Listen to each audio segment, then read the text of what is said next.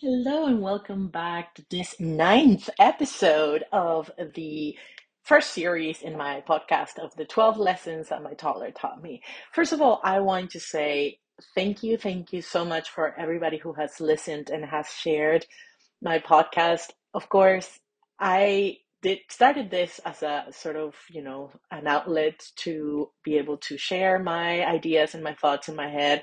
But I really, truly appreciate everybody who has listened to my podcast and everybody who has shared it. It really means the world to me.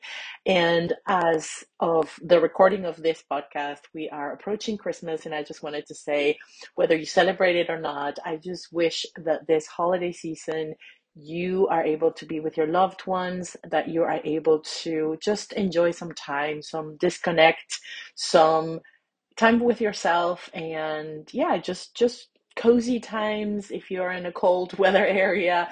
And yeah, just wishing you the best for this year and next.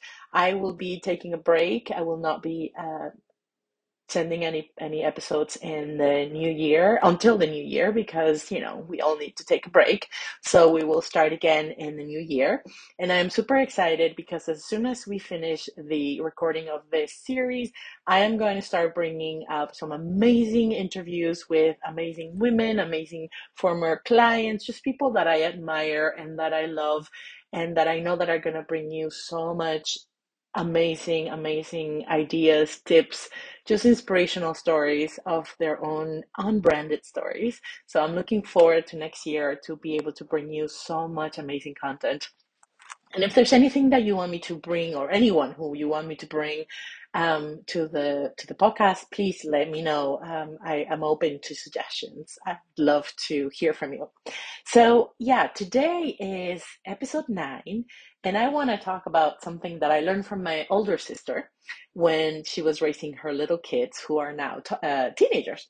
I remember one time I was listening to her. Something happened with one of the kids. I don't remember which one it was, but she immediately, I think she fell or hit herself or something like that. And my sister said, "Shake it off." And I just thought it was such a cool, just thing, because you could see in my niece that she was automatically, like, her mind got busy with, like, oh, we're playing a game sort of thing, instead of concentrating on the pain, I guess, that the fall or the hit caused her, whether it was real hard or not. That's not the point, of course.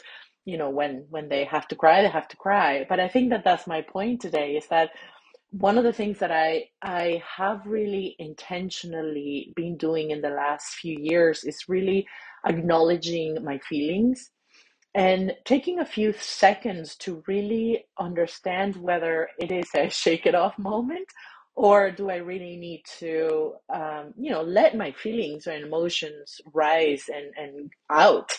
Because sometimes, let's face it, we just need to cry, whether that's literally or figuratively. And I am a very emotional person. I express my emotions with tears. That's how I am. And I used to apologize about it, but I don't anymore. But I want to encourage you, whether you're a crier like me or not, that's irrelevant. I want you to encourage to just really listen for a second about what it is that is going on at that moment. If I don't know, if a situation with a client made you upset, or something you saw or read or heard online, on social media, whatever it is, just give yourselves a few seconds to really connect with that. Is it that situation that is causing you to feel upset, or are things that are going around in your life that are causing you to, I don't want to say overreact, but like, heighten the response that you may have in that particular situation? Because sometimes maybe that shake it off means just going for a walk, just taking, I don't know, a step away from your desk and going and having a drink of water or something, walking the dog, whatever it is. Sometimes maybe we can sort of diffuse the situation before it escalates.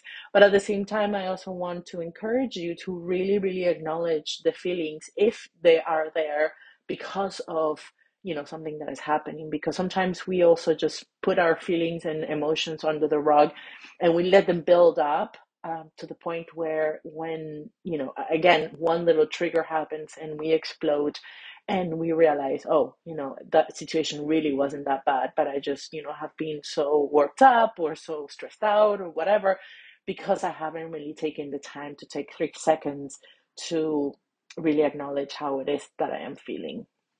So, yeah, think about it. Sometimes we may need to shake it off, but sometimes it's okay to just give it a good cry. So, with that, I leave you for this year. I wish you the best holiday season. Just a wonderful, wonderful end of 2022. And I cannot wait to see you in the new year in 2023. I love you. Thank you so much for accompanying me in this little new journey for myself. And I'll see you in the next year. Bye bye.